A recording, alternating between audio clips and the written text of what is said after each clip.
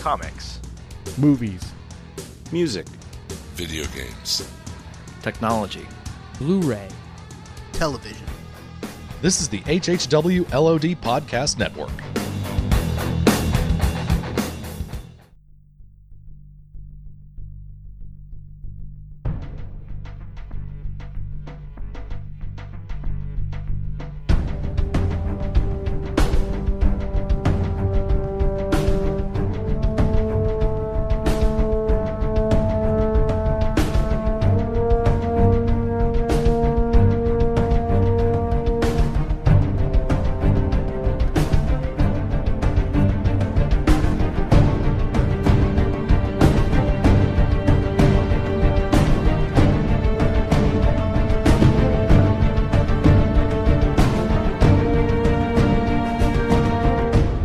Welcome to the 5th episode of the DC TV podcast. We have a skeleton crew so far tonight. Just me and Rich Sheldon holding it down. How you doing, Rich? Doing pretty good. We had a good week of DC TV this week. We got some news. We had some really cool comments in the Facebook group that I want to get to as well. Let's just kick off with some news really quick, if that's okay with Jens. Not a problem. And yes, I said Jens because I'm from Pittsburgh, and we just got voted as having the ugliest accent in America, and I own it, man. Some casting news this week on Gotham. Marina Baccarin from Firefly and V going to be playing Dr. Leslie Tompkins, the crime alley doctor from Batman lore. So she will be joining the cast of Gotham as the season progresses. That's kind of cool. Yeah, I'm excited to see her. I really like her. I mean, I'm glad they're digging a little deeper into some of the ancillary characters of the city, rather than just only dealing with Gordon and Bullock and the proto-villains, as it were. Well, and that's kind of what we wanted out of this show, if you think about it. It's kind of weird to me that we have Bruce centered somewhere in the show each week. It seems like that would be what's on the fringe, not so much the other stuff. And having these characters like her come in, I think is going to be a big positive. We'll get more into the discussion when we get to that episode this week, but I think we saw why the Waynes are important to the story going forward, at least to the overall, the bigger story, Also this week, The Flash got a full season order from the CW, so we're going to get a full 22 episode season of The Flash, which is awesome. I'm so glad to hear that. Yeah, it's awesome. It wasn't really news to me because after watching the first 2 episodes, I was like, this is definitely going to get a full season. Why wouldn't it?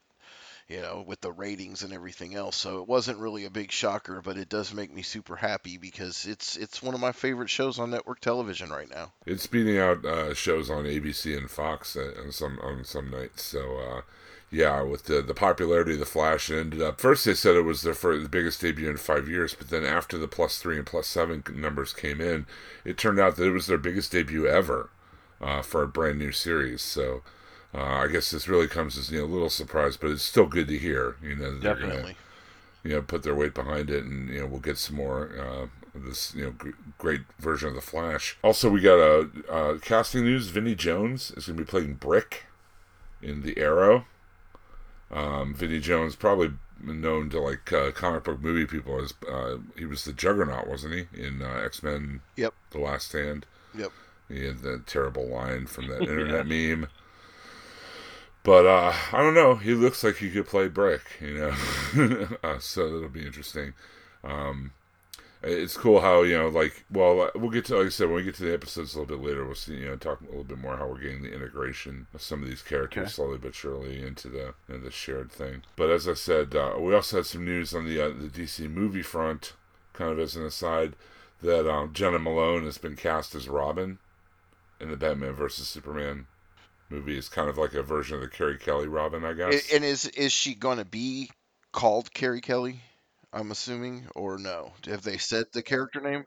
Confirmed. All they've confirmed is that she is in Batman vs Superman as Robin. Because if they actually go with her, with that character, and she has that tone to that character, that excites me because I really loved Carrie Kelly. I thought she was a great character in Dark Knight. I think if you reread it, you can see that Miller kind of used her to lighten it up at some points. to kind of add just not to make it as goofy or whatever as like Guardians of the Galaxy would be or whatever, but to just add some levity, like when she reprograms the Batcopter to follow her command and slang and stuff, that kind of thing. So yeah, did you ever read the Stephanie Brown Batgirl series before the New 52 launched?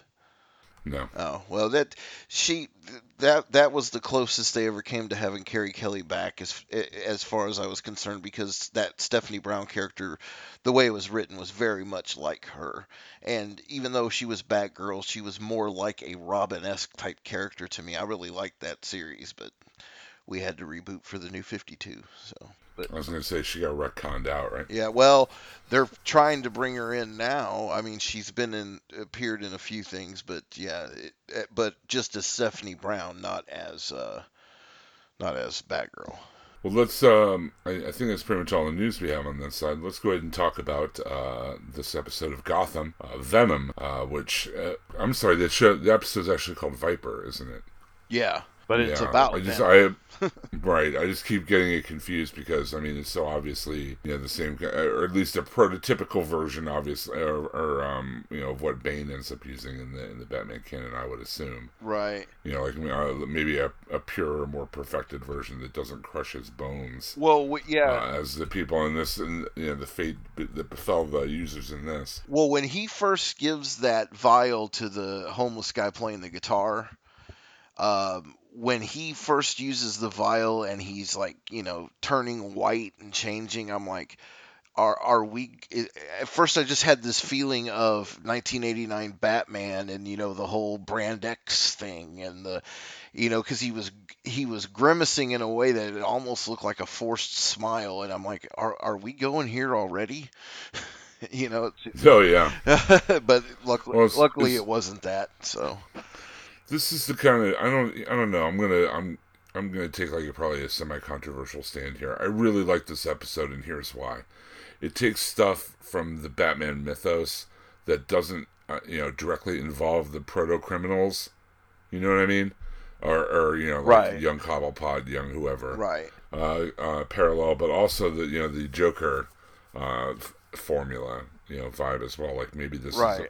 But I really like this episode because not only did it take something from the Batman mythos that isn't dealing with one of the proto criminals or whatever, and kind of flesh it out and give it a good background. Plus, it had a lot of the mafia stuff I enjoyed, like that scene with Maroni and Jim Gordon in the restaurant. Yep. When he has him over for lunch. That was a great scene, and that kind of infighting between the different families and the corrupt police and everything else, that to me is more interesting than seeing little Catwoman or Edward Nygma trying to give it right. Bullock a riddle. But but they still had little bits in the episode, but it wasn't overpowering, and it definitely, like you said, got to the heart of some of what's going on with the crime families. I still wish Fish Mooney would go away. Even with that, I mean, like you said, the whole scene with Maroni, everything. I mean, even the first scene of him and Cobblepot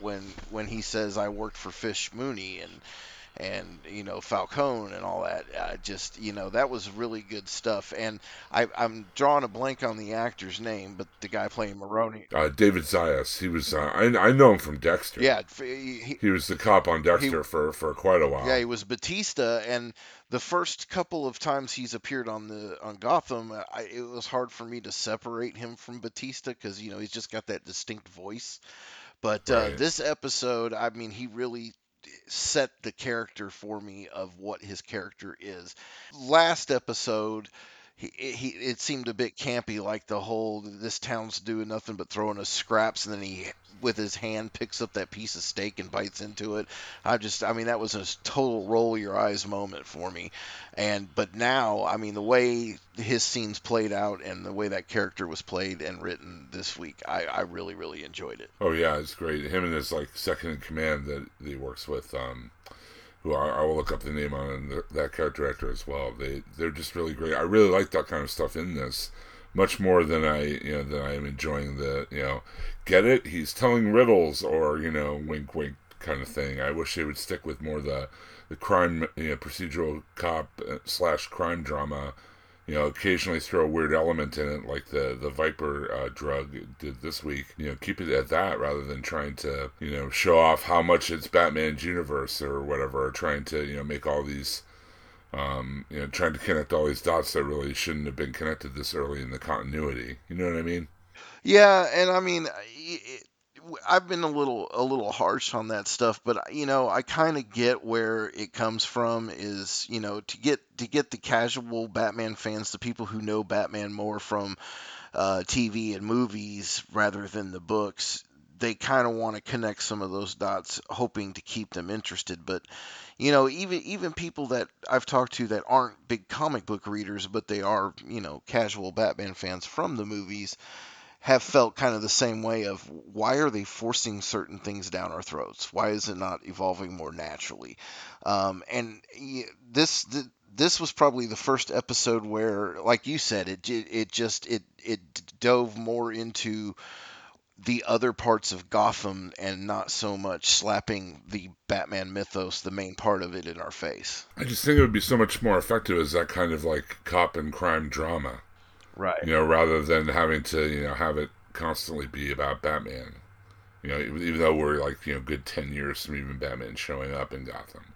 Right. I agree. I just don't want it to turn into Law and Order / CSI Gotham, but if we can have more of this drama, like you said, and the things that we're seeing in this episode, and then pepper in every few episodes some of the other stuff, the comic booky stuff, then I think it can be a success as long as they don't get campy. And they've teetered on the edge a few times of campy, in my opinion, but not really this week. I thought that this was a pretty solid episode. And I loved the effects that they did, like the whole thing with the guy picking the ATM up, and then that's when his bones give out and all that. That was pretty well done for TV CGI effects, Plus, I mean, a lot of it was off camera, which has made it even worse because in your mind's eye, you're just kind of putting it together. Well, yeah, and whoever was the sound engineer did really good at giving it. Yeah, so.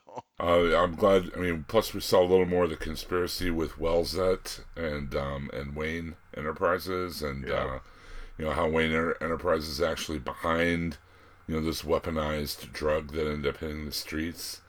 We got to see the payoff with Fish Mooney's sex bomb that she's putting together. Yeah, I still, I'm sorry. I just have, maybe if she wasn't using that voice that she has and just acted it out, it'd be different. I don't know. I have a lot of trouble with that character still. But this week she was more tolerable than has been in the past episodes. Yeah, it was interesting to see how what she was kind of training Lay's character for, and then seeing that payoff at the end. Well, that character already is more interesting than Fish Mooney is to me. So yeah. Well, I also thought it was funny too. You had the whole meeting with Fish Mooney where she was like, dressing down the Nikolai, the Russian mobster, and then later there's a scene and she has him tied to her bed. And I guess they've been hooking up, and they're plotting together, in part anyway, to take down Falcone. Falcone. Yeah. So, like I said, I like that kind of stuff. It gave me like a Sopranos vibe, or and pick your mob drama.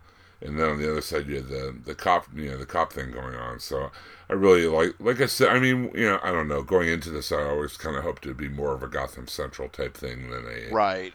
Than a Batman type show. So, this episode was a little closer to that for me. Yeah, I agree with that. I really, Gotham Central's one of the titles I really enjoyed. If you're listening, you don't know what we're talking about. I don't want to be geeky. Don't want to leave anyone out. It's the series Ed Brubaker, Greg Rucka, Gotham Central. It was a series from DC. It's out in hardcover and in trade paperback. It basically covered the the daily lives of, and some of the characters from Gotham are in it, like Montoya and Crispus Allen, and it was really well written, police procedural story with overarching drama story arcs that took place in Gotham, but really Batman was only maybe glimpsed once every few issues or whatever. Very well done, very well written. Yeah, so I'm seeing where some of that's kind of leaking through here, and I did like that scene very at the very end with when Alfred decides to help Bruce, go through the files rather than Yeah. tell him to forget it, because obviously after what happens, there's something going on. Well, that, and I guess we're seeing the evolution of Alfred's character from being the protectorate to being more of not But subservient, but just an aid to Bruce, and what eventually he'll become, as far as the Alfred Batman relationship. right, Because it really bugged me in the beginning. Like, I thought that when this show started, that they were going to have Alfred kind of be this, force that's working against Bruce to keep him out of harm's way and whatnot. And it looks like now he's on board and understanding that, yeah, Bruce is a child, but he's been through a lot. He's grown up quickly, and he's obviously very smart, and has proven that, I mean, that scene where he talks about how he's talking to the is it, I forget what she is for Wayne Enterprises, the Tyler Reese character. Yeah, but when he says to her, though, I'd like to speak to the board. I'd like to speak to them. I want to go over this stuff. I mean, to me, for what is he supposed to be, 10 right now? or yeah, 12 10, at 12 the years old. most. I mean, that's pretty impressive. Well, I would even if his name was Wayne, though. I don't think in real life he would get that board meeting or whatever. But I mean, for him to put aside his grief for his parents and this overwhelming need for to do something about it, and to really look at what his family's business was really involved in. I don't know. It's interesting. We see the beginnings of the detective. Yep, yep. And like you said, Alfred becoming a participant rather than just a protectorate. I thought it was a pretty decent episode, and like I said, so I'd like to see more like this rather than dwelling on kind of Batman wink wink type stuff that we've seen in some of the other episodes, or like you mentioned, some of the more campy elements. They were really toned down, and even Enigma in this seemed more in place. You know what I mean? Because he was trying to.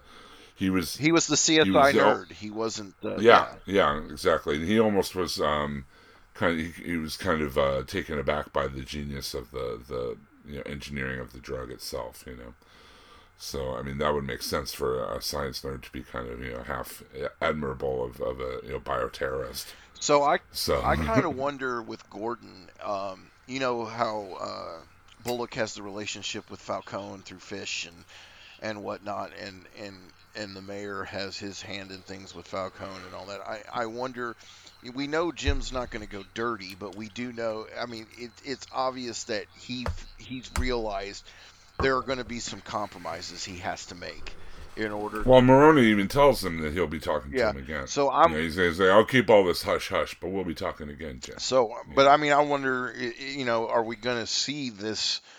I mean, there's already the struggle in the relationship between Bullock and Gordon, and now if Gordon starts not helping, but associating with Maroni while Bullock's associating with Falcone, I'm just wondering what's going to happen, because I mean, Falcone basically told him, you need to kill Cobblepot, or if you don't, you kill Gordon, and now Gordon's,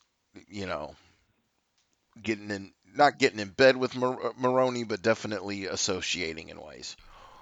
And plus, by Cobblepot coming back the way he did, Maroni has something to hold over Jim Gordon. Right. He's like, hey, you better do this for me, or I'm just going to have to let him know that, he's walking around, that kind of thing. So something to hold over him from the other side now, not only from the one side. So, Viper, yay or nay on this episode? I say yay. I enjoyed this one. I say yay. I'm overall on the series. I'm still probably at maybe a C minus. I'm waiting for it to kind of really win me over and just for me to say wow, on one of these episodes. But I just really haven't hit that moment yet. Yeah, I'd say I'm at a C minus on the series. So I will put it this way: I'm definitely, of course, 3 seasons in. All about Arrow.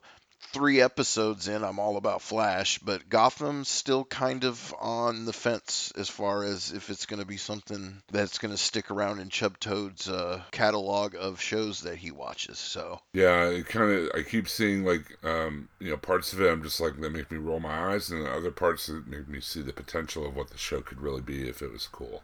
So I'm kind of, halfway. I'm very ambivalent about it. Well, here's what you thought of Viper, the latest episode of Gotham. And if you'd like to join our Facebook group, we're slowly gathering new members all the time. The Facebook group is the DC TV Podcast. On the Facebooks, you may have heard of it. It's very popular with the young people. But if you go there, you can get all of our news items that we put up there that we found out about the different DC shows and movies, and you can leave your comments there, and we'll read them on the show, as I'm about to do now.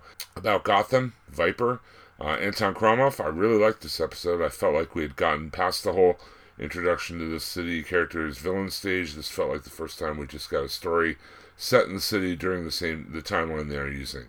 The use of Venom and all the implications that carries with it really made me happy as a longtime Batman fan.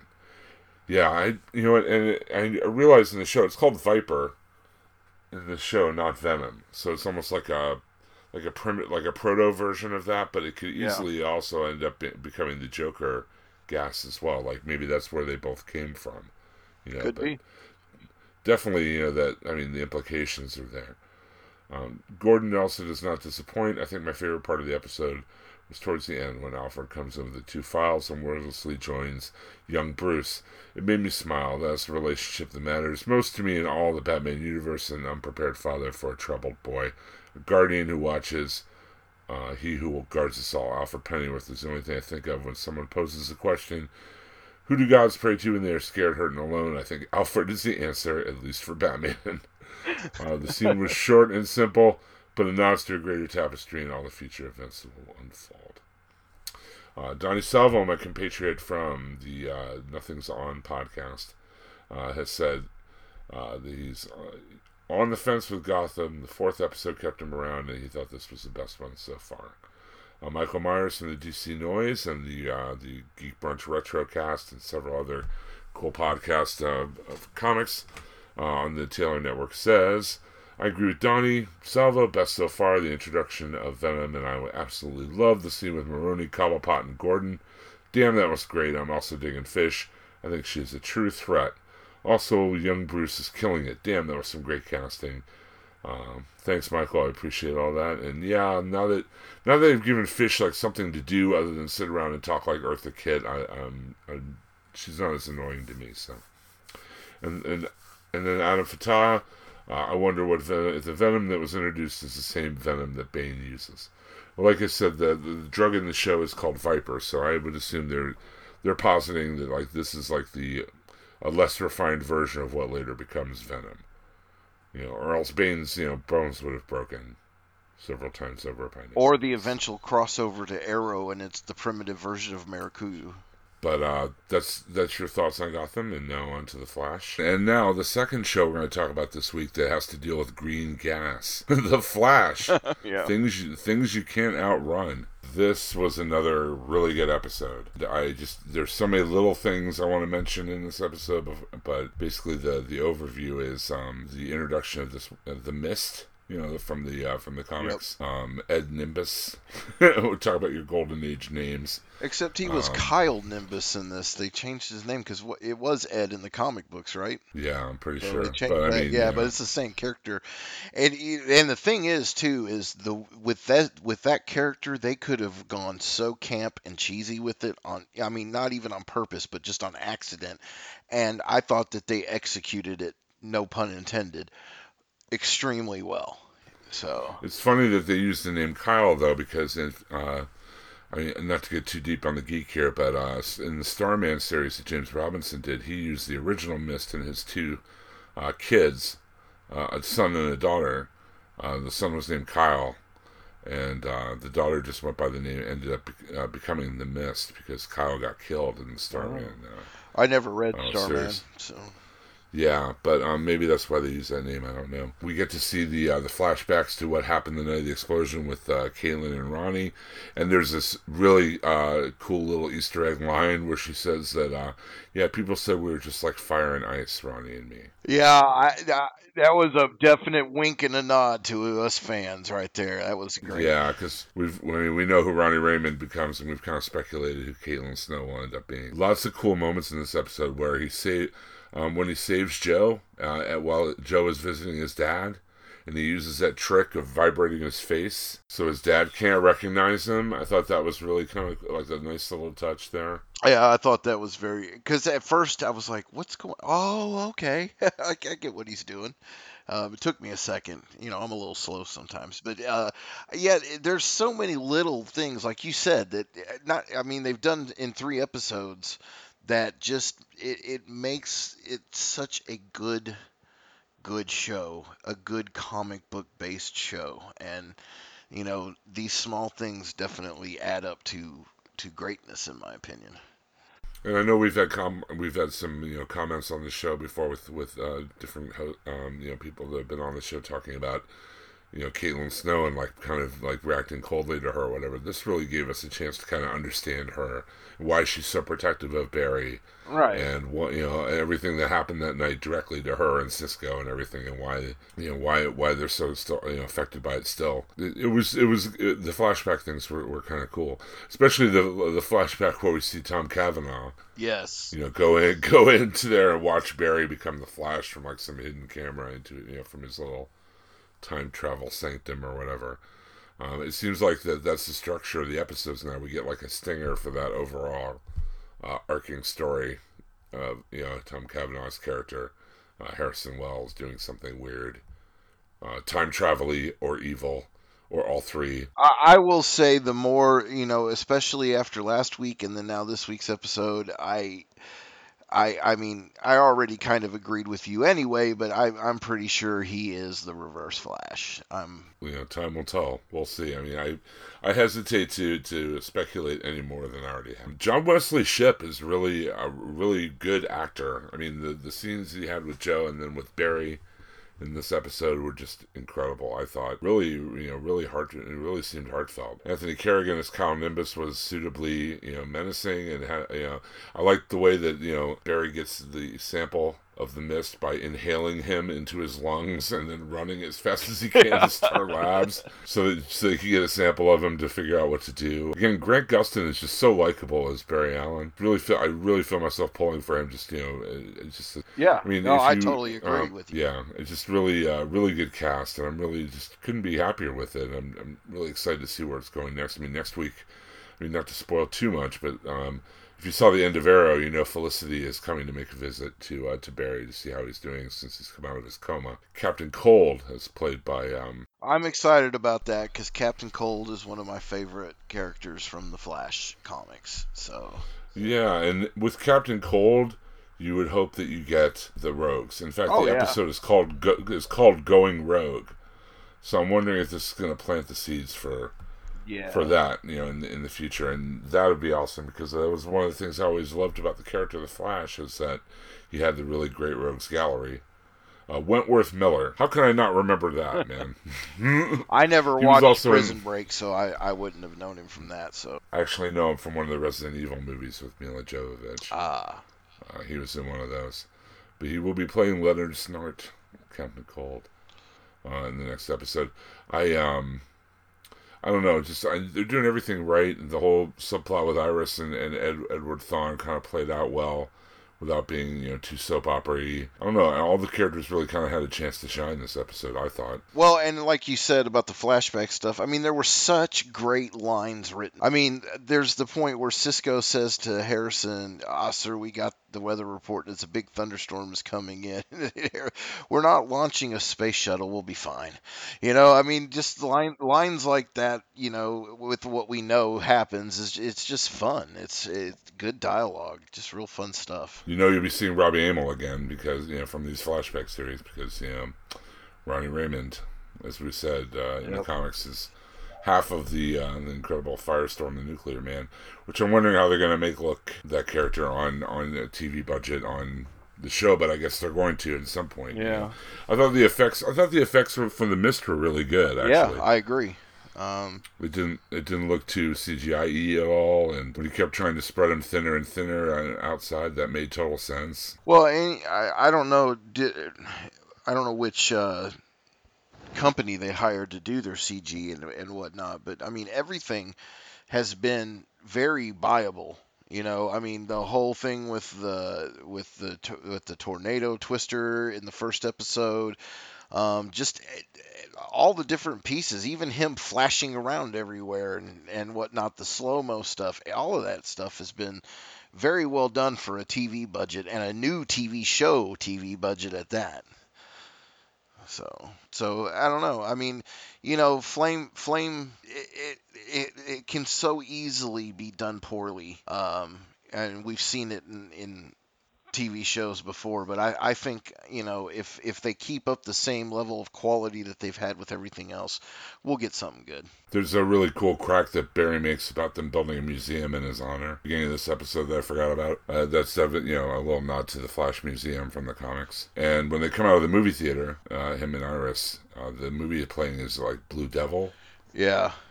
And the Rita Farr story. Rita Farr was Elastigirl from the Doom Patrol. There's also a part where Harrison Wells tells him it's by the Big Belly Burger. Yep. And then he looks at Cisco and he's like, "Hey, what? I eat." And again, another DC Comics reference. I just thought it was cool that they aren't shying away from making sure it's in, definitely, has the trappings of that continuity, if not, the letter. Right, and I mean, even with the food thing, when him and Iris are coming out of the movie theater, and he's talking about, "Let's go get a bite to eat. I'm starving," and she's like, "Didn't you just eat a big thing of popcorn and hot dogs and pretzel, or just names off all this food?" And I thought that was pretty cool.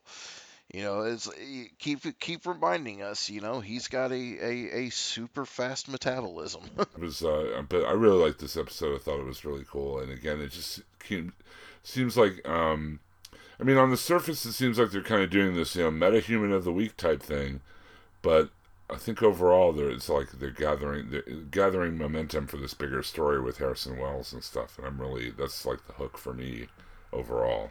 Yeah, so. I'm totally in agreement with you. So it's like I said, right now it's probably my favorite scripted show on network television. It has all the feelings of a good action television show, but it gives us all this comic book feel to it as well, which is as much as I love Arrow, as much as I like Agents of S.H.I.E.L.D. and different shows like that, and even I was a big fan of Smallville, we've never had a show that really felt comic booky like this one, and do it well and not get campy, and that's what I'm excited about most with it. But yeah, well, this episode I thought was super strong, and I definitely give it a yay, and an A, almost an A+ to this series so far. Yep. I just really enjoy it a lot, and I understand what you mean. It's it's comic booky, but in the better sense of the word, not the bad connotation of the word. It just really it has that kind of exuberance of a well-written comic, and that kind of. The spirit of discovery and adventure, that he has, as he finds out what he can do, and what this power is going to mean to him in the future and stuff like that. It's just super interesting, and I'm enjoying it a lot. Well, what's really cool about it too is I've talked to a lot of people because of where I work that don't get a lot of television. And they've been able to see this, and there are a lot of people that just don't really have the comic book background, and a lot that didn't really know much about the Flash beyond what he looks like, and to hear them talk about it, and hear people that have no real relationship with the comic book or the character prior to this show talk about how much they love it and how entertaining it is, and how from scene to scene it keeps their interest and everything. That to me is the biggest success for this show out of anything, is getting to that non-nerd, non-geek audience like that, and be able to win them over in the first 2 to 3 episodes. That speaks volumes for me. And it's paid off. They got a full season order, and if they continue with this level of quality going into the rest of this first season, I foresee at least another 2 or 3 seasons being greenlit at the end of the first season or sometime next summer. So they need to keep it up because it's great stuff. Yeah, and I think it's funny now. I guess I know how I felt or how they felt when fans of Smallville when they cast Brandon Routh instead of Tom Welling in the Superman movie, because I just think they're missing opportunities with Grant Gustin by going with this other guy in the Flash movie. But who am I? I'm no Hollywood executive. Now, does he have a resume that's pretty well known before this? Because I can't think of anything I know him from prior to this. So, I mean, for him to come out and this be his freshman foray into the world stage. Well, it's not like the guy they picked has a whole lot of movies behind him either. So, but that's a different issue. Yeah. So definitely the Flash is definitely everybody seems to be enjoying the Flash quite a bit, and on the podcast, the DCTV podcast Facebook group, Jerry Atkinson from the Rookie and the Geek podcast and several others says she's still impressed with the show. Patrick Toney said this episode gave some depth to Caitlin Snow. As you see in the flashbacks with Caitlin and Ronnie, you really understand why Caitlin gets so worried about Barry. I like when she said to Barry, when he called Ronnie a hero, I don't want a hero, I wanted a husband. This furthers the point that Caitlin is one note for a reason, and she is not annoying. So there, Bill McCall. Yeah. More great bonding scenes with Barry and Joe. The mystery about the professor still intrigues me. This is my favorite comic book show. Followed closely by Arrow. And then John Davis from the Taylor Network of Podcasts posted, so happy to know that we're going to get the show for a full season now with a renewal. Glad they acknowledged the villains kept getting killed. Team Flash decided to house them. Anyone else get an X-Men Cerebro feel when they went to that containment room? Yeah, a little bit of that big round door. Yeah, kind of. Felicity appearance next week. Yay! Can't get any better. The show is really starting to make me question, do we need a Flash movie too? Warner Brothers is going to confuse people, I think. Well, I mean, I guess, they do run a chance of that happening. I mean, the show's been very popular, and it's very good, so. Well, and maybe if it keeps this popularity, they will change their strategy on what they're doing with the film. Who knows? After all these years and these shows, it would be nice to see Stephen Amell, Arrow, and Grant Gustin Flash kind of earn their stripes, and that would be awesome. And now both shows will have had Felicity. You can't get enough of her. I think she should be in every TV show. Just say it. Give her her own channel. Yeah, Felicity the Felicity. Dude, if it were a pay channel, I definitely would be a full-time subscriber. All day, all night, all Felicity. Okay, well, on to our third show of the week. And then next week we'll be talking about Constantine as well, because it premieres this weekend on Friday night. Arrow. Corto Maltese is the name of the episode. Oliver and Roy and Diggle go on a road trip to Corto Maltese to bring back Thea, to bring her back to Starling City. I liked this episode quite a bit, especially it introduced Mark Shaw, a.k.a. Manhunter, or one of the incarnations of Manhunter from the DC Universe. And also kind of, gave Diggle a little more to think about because, the threat hit so close to his own home. Because the Mark Shaw, this character that Lila asked Diggle to look up on while he's in Corto Maltese, who's supposedly part of Argus, is about to sell out all of Argus's quote-unquote soft targets, meaning their families' addresses and things like that. It's up to our boys to stop, even though they don't have their weapons with them because they had to get on airplanes. Right, but, and for a minute I was like, why do they have to get on a commercial airline? Doesn't Queen have his private? Then I was like, oh, wait a minute, he's broke now. I don't know. I liked this episode quite a bit. It had good action sequences, had the right amount of skullduggery and double crosses, and then the part that was kind of the CW part, quote unquote, of this episode really wasn't so bad. It was Oliver just kind of opening up to Thea and kind of explaining to her that quote unquote dad really did care for them. Yeah, to the point where he killed himself to let Oliver live. And I don't feel that was a CW-ish moment. That to me was just a good, well-written drama scene.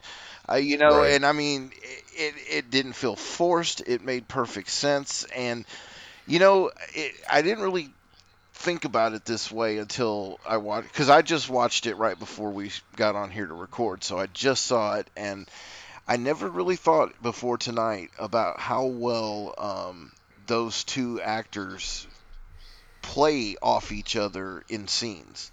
I mean, they give you this really good bonded, close feeling that a brother and sister would have, and it seems effortless. And and that scene where they're talking at the table about her coming home and about you know he's your blood, but Robert was your father. Things like that. I don't know. It really struck a chord with me as far as, there really is some good truth behind who they are to each other. And the fact that she ends up, deciding to go back with him, I think was great. Um, I'm kind of curious as to how the whole relationship with her and Merlin's gonna play out in the future. You know, considering he's basically, not exactly on Arrow's friends list. You think? It's You kind of think? it'll be interesting, especially once he finally does give her all the secrets. Now I wonder, since she is coming back and he hasn't, quote, lost her already, is he going to give her all the secrets? I would hope so. I think at this point that he needs to do that, because if he doesn't and then it comes out, Merlin pops up and it comes out, she will probably never trust Ollie again. Yeah. I don't know. It's interesting, the old flashbacks to her, training with him, and with the wax and everything, and him kind of kicking the crap out of her, and that was kind of weird. Yeah, it gave me But a very Tyler Durden feel. 'Cause yeah, I got Tyler Durden, by the way of Pai Mei from Kill Bill. yeah. Um, I don't know. It's just it was. I thought it was a decent episode, like I said, and Diggle's still my favorite character. Nothing has changed there.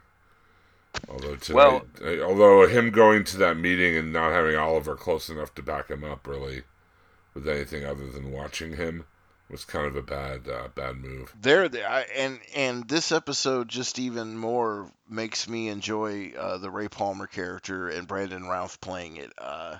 I'm very much enjoying this character. Oh yeah, they're writing him well, like a quirky kind of geeky guy who kind of definitely relates to that side of Felicity too. So, but the whole sequence where she's like, "I'll get out of your office now," and he's like, "No, I'm going to get out of yours." Oh. Yeah. And then she immediately assumed she would have to go get coffee. Things like That that. was such a fun scene. I don't know who wrote that scene, but I'm like, that is just so great, because that again is another comic booky type moment, and just a very nice comedic moment, and and to show that he has that much trust in her to say, oh no, he's your executive assistant. Oh no, I'm getting out of your office. It's kind of like, she didn't come in and have demands other than, I'm not going to get you coffee and run personal errands. And he gives her all that. I don't know. I'm really excited to see where all of the stuff with him plays out. Yeah, I've always kind of got, like I said, I thought in the previous episode, I always kind of thought Brandon Routh got a bum rap because of Superman Returns. I mean, he was pretty funny in Zack and Miri Make a Porno. Yeah. He was funny in Scott Pilgrim. I mean, if he's given something to do, I think he can actually make something of it. And I think that's what he's doing with Ray Palmer. Plus, I mean, we got the added wrinkle this week of him delving into that hard drive from Queen Consolidated that's full of all those weapons plans and stuff. So if he doesn't know straight out what's going on, he's definitely got suspicions, Well, and now those weren't plans. Those weren't things like that Oliver had to do with as far as his secret, right? That was probably something that his mother was involved in with Merlin, or his dad was Yeah. involved with, or something. But still, I mean, he's going to end up, being dropped at his feet because he's, it was his company up until that point. You know what I Right. mean? No. I understand So- that. I'm just kind of curious as to, we've been getting all these flashbacks to what he's been doing over the past 5 years. Will we start getting more flashbacks as to what his mother's was up to with Merlin as far as these secret plans to? I mean, we already know about what they were trying to do to the city, but now it looks like there was even worldwide implications of what they may have been up to. And then the very final scene with Nyssa wanting to know where Sarah is, drawing a bead on Oliver. Yeah. That was kind of a cool way to drop that arrow at the the arrow logo at the end. Yeah, and the whole thing with Laurel and this guy that she's going to train with and everything else, there was another potential CWE moment as far as when Ollie tells her, "Look, I can't train you. I can't. Even if I could, I wouldn't. I can't train you." And then she goes to seek this on her own. I mean, I think it'll be very, very cool as to how they bring it all together once she learns how to kickbox. Now, I thought earlier in the series she had talked about that she had martial arts training or something. She's never really been like the fighter. You know what I mean? Yeah. It would make sense that what happened to her tonight would have happened Yeah. to her. With Yeah. that abusing guy. So. I thought she was going to tell her dad too in the hospital bed. I thought she was going to spill the beans on what happened to Sarah. And I feel real bad because I think he should know, but at the same time, I feel he shouldn't know because it's just going to spiral him out of control. Yeah, it's they finally got to a good place with Oliver and him. That would just totally destroy and obliterate all of that. So a good episode of Arrow, yay or nay? I'd say yay Oh, definitely, yay. on that one.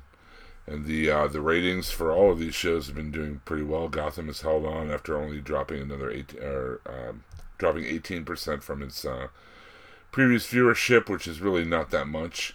The Flash continues to be stronger than some of the network shows that beat out Selfie in its time slot last week, which is an ABC show. And Arrow seems to be going on just as strong as it has for the past 2 seasons. Having Felicity cross over to The Flash is going to be interesting next week, and might set us up for Brave and the Bold crossover that's happening mid-season. So, Which that is what I'm looking forward to the most out of these two shows. I think that's going to be awesome. it's going to be interesting, too, to see how Barry's progressed since he talked to Oliver last, on that rooftop, and all he's been through in the meantime. I mean, they wouldn't. I don't think they'd have Felicity on the show if they weren't tying in the whole Star City, Star Labs thing. Yeah. Brandon Routh's company being tied into Star Labs somehow. I think that's all going to end up being connected in some way or another. So. Yep, it's all connected.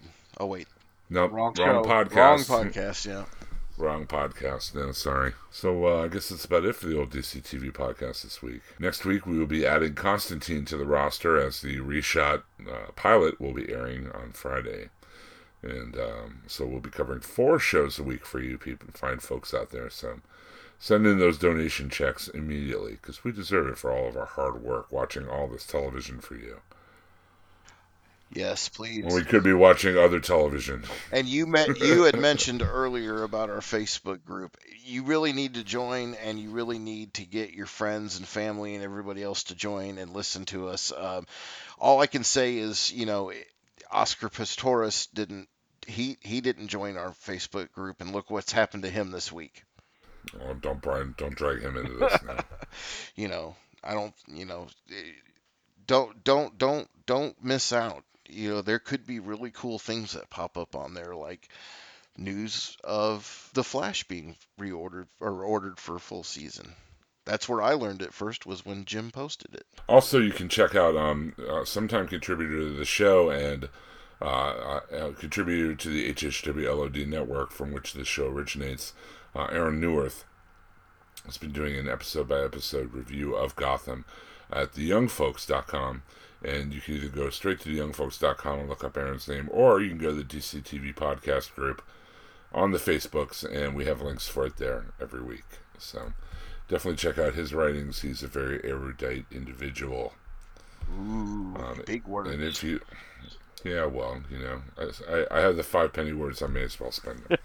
That's all we got for this week. If you enjoy geeky TV or geeky stuff, or in general, check out hhwlod.com. There's a whole network of shows there for you to check out. Shows about comic books, shows about movies, shows about television shows, including a Sleepy Hollow podcast that we do, the Ichabod Cranecast, the Walking Dead TV podcast, if you're a fan of that show, which is also a hugely popular show based on comic books.